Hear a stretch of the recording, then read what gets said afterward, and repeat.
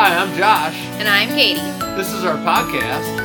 And it's about manifesting all of our dreams. We call it something less cliche.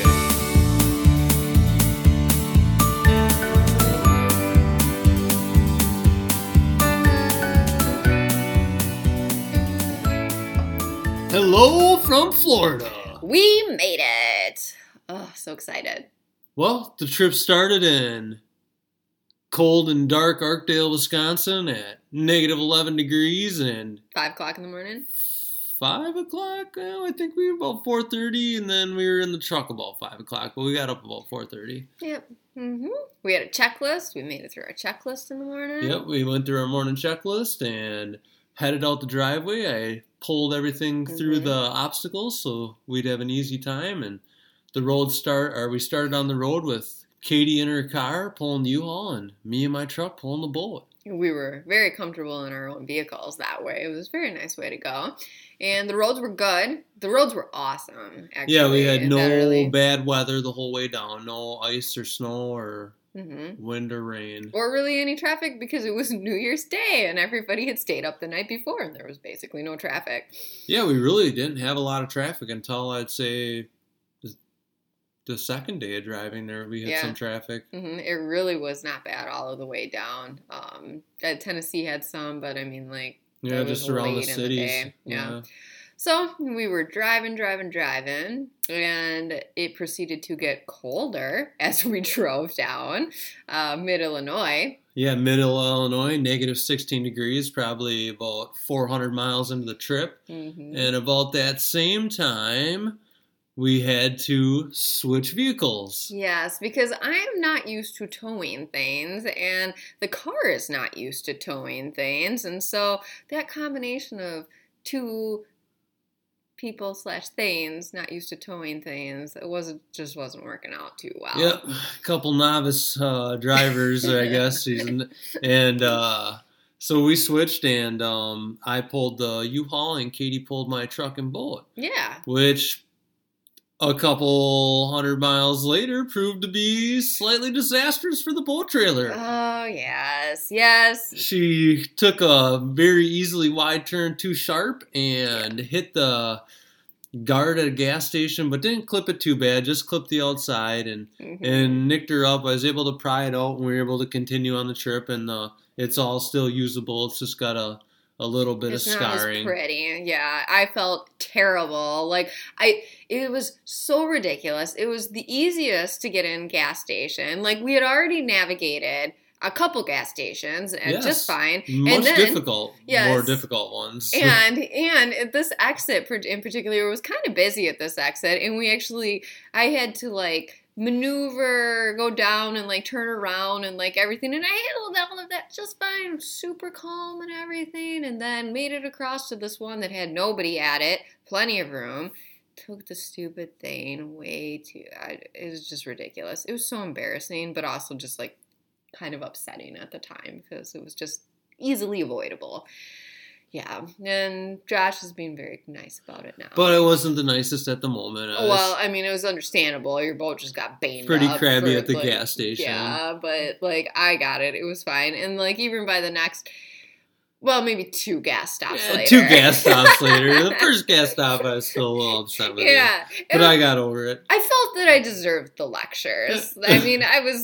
okay. I mean, you ever do something and you just know it's dumb and you just kind of want somebody to kind of give you a little lecture? That was my feeling about the whole thing. So I think I was properly educated. And you know what?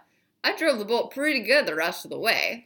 Yeah, we made it all the way to Georgia that night and spent the night in a fine establishment that allowed dogs, a La Quinta. Yes. It was just fine, and it was 11 degrees in the middle of Georgia, so it was pretty cold and frigid for Georgia, but...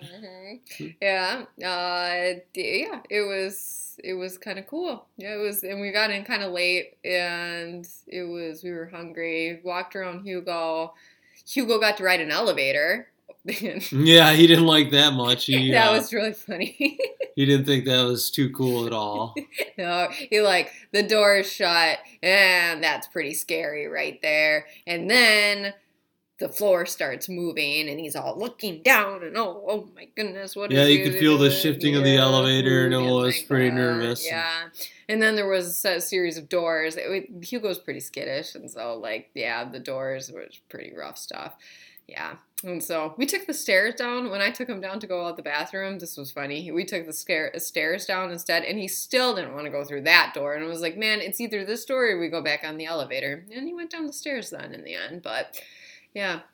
But it did freeze in Georgia. Freeze in Georgia. And so, damaged a few houseplants. Yeah, and so I only brought down 2 houseplants. 3. I brought down 3 houseplants. Christmas cactus, That's, bamboo. Mm-hmm. And then another, it's an African violet, I think. And the African violet's totally fine. And then the Christmas cactus is hopefully fine. I think it's going to be okay. I think it's going to be fine. I got a few frost damaged leaves and limbs, but the plant in its entirety is going to survive. And that was the bigger one and the more important one. That one has a lot of sentimental value because it was my grandma's and then it was my aunt's and it was passed on to me. I've had it for a few years. Since we got married, actually. We got it when we, for my bridal shower. Yes, the plant's older than dirt. That's not nice.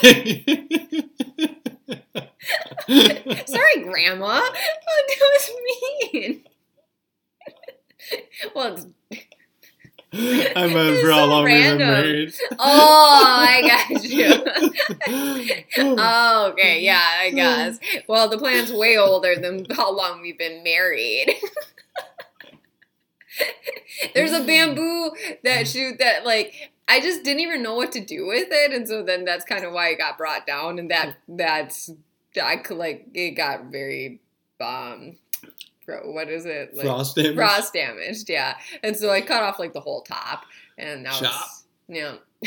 Josh thinks we should just plant it outside. Bamboo grows down here. That's what he said. He's like, bamboo grows down here. We'll just put it outside. So, yeah, but, so that was in Georgia, and so it was pretty cool the next morning when we got up. And we got up early. Yep, we got up early. We wanted to get through Atlanta before rush hour because we knew it was the first day back to work for everyone.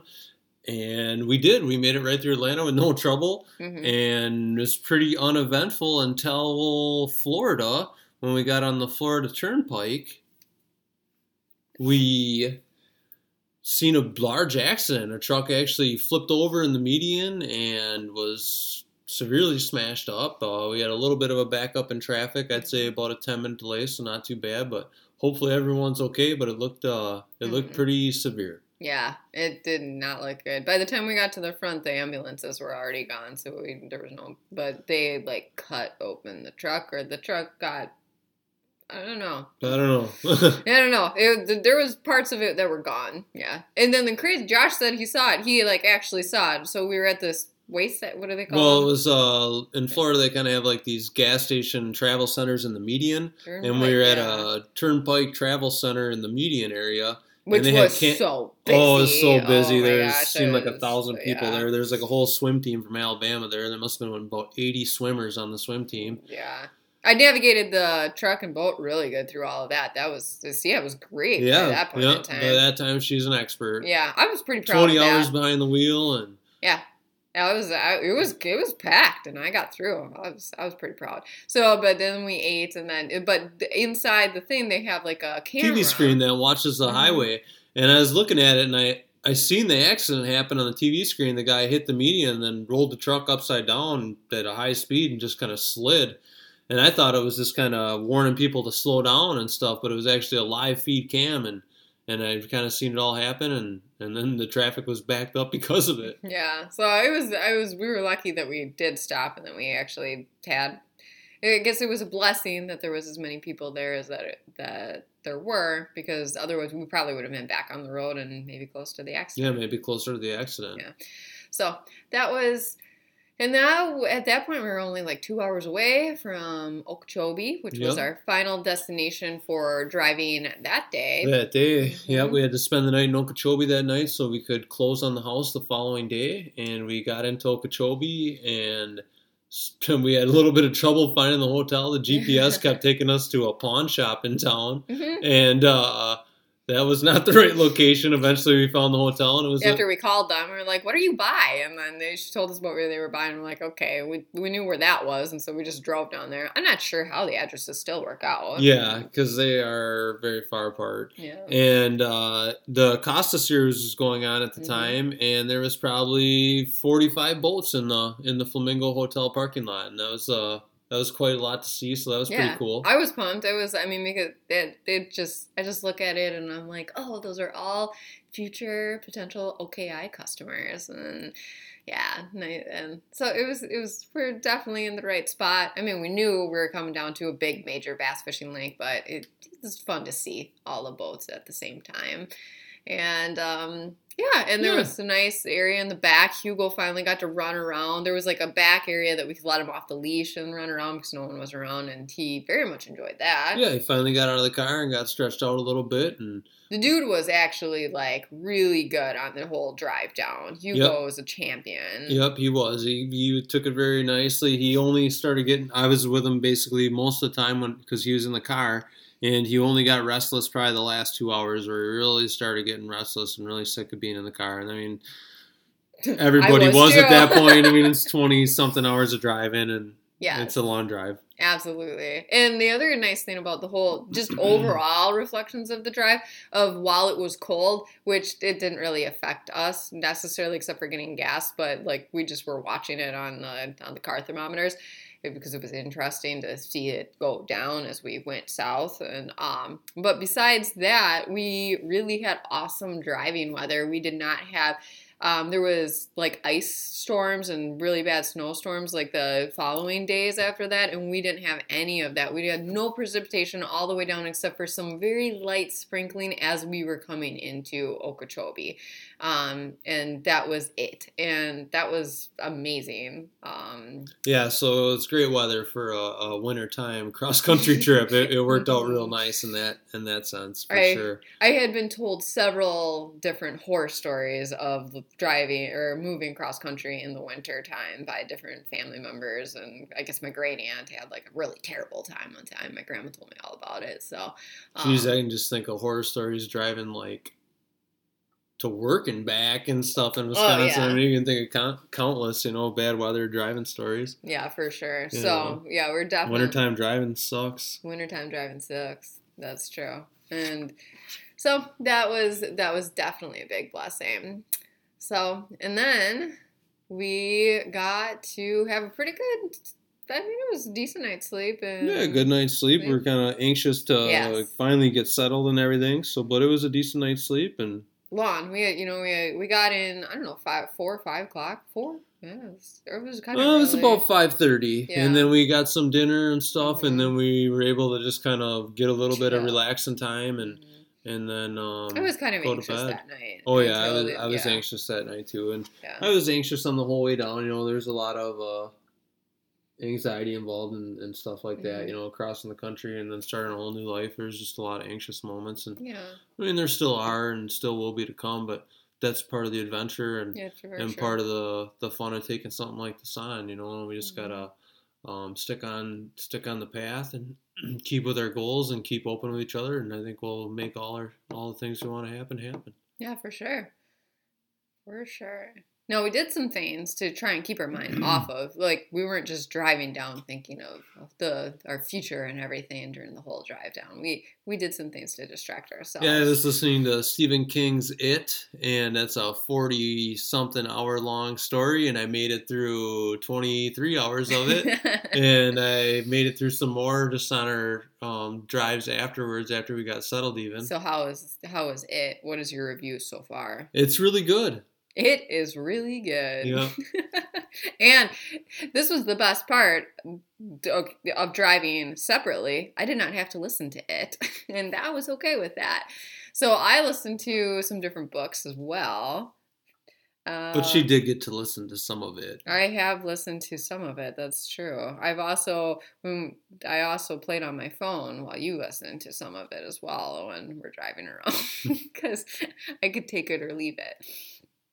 It's a lot of story. It's really easy to like talk about. I could take it or leave it. Like leave it. Yeah.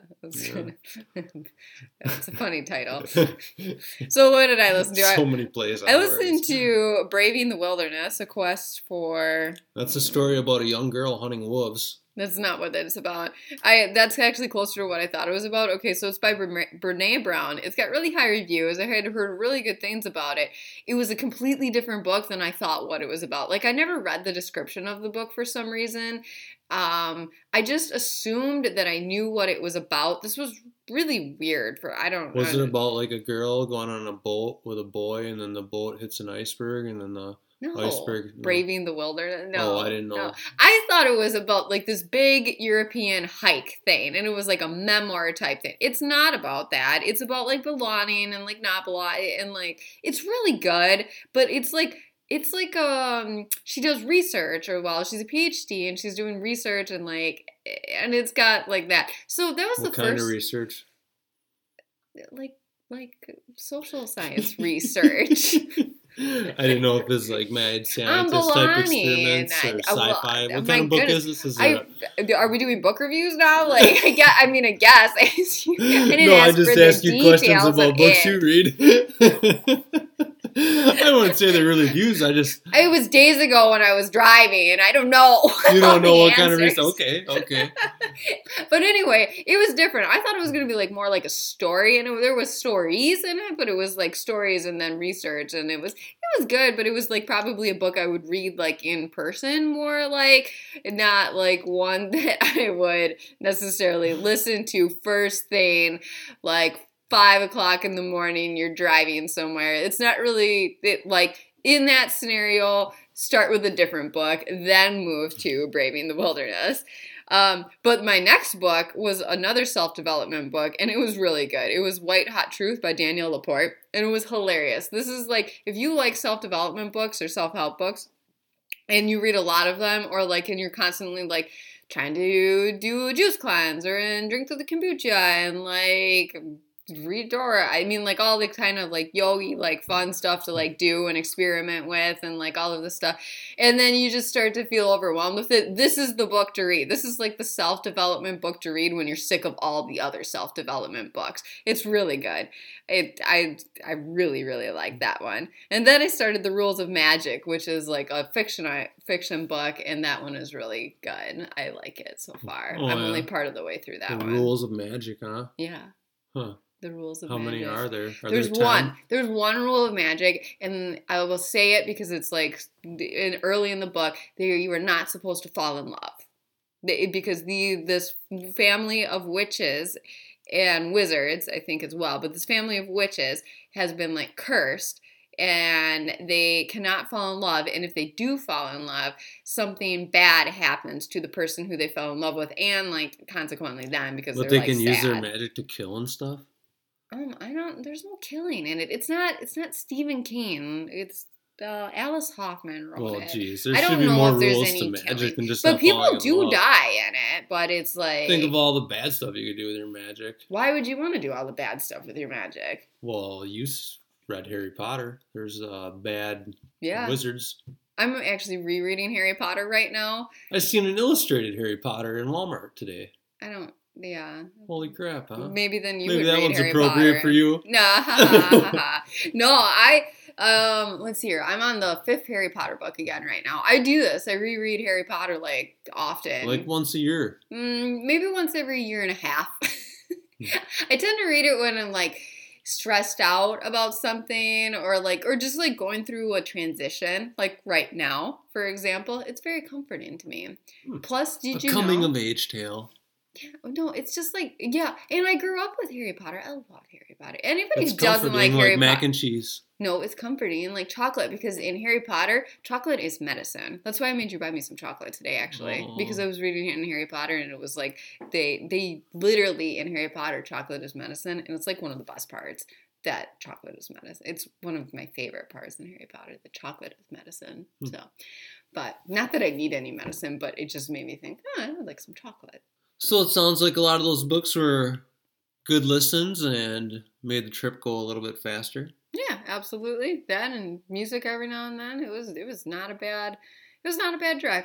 Nope, not a bad drive at all. Yeah, and then it brought us to the next day. The next day. And for next time, we'll talk about that. Have a good night. Bye. I got a friend, what's his name? Peter Pan. Peter Pan! He's so brave he cut off Captain Hook's hand to give the pirates a sporting chance. He only uses half a lance. The brave and wonderful boy, Peter Pan. Oh yeah, and did I mention he can fly? Just one happy thought and he soars through the sky. But don't forget the pixie dust, Tinkerbell gives all she must. So come to Neverland with Peter Pan.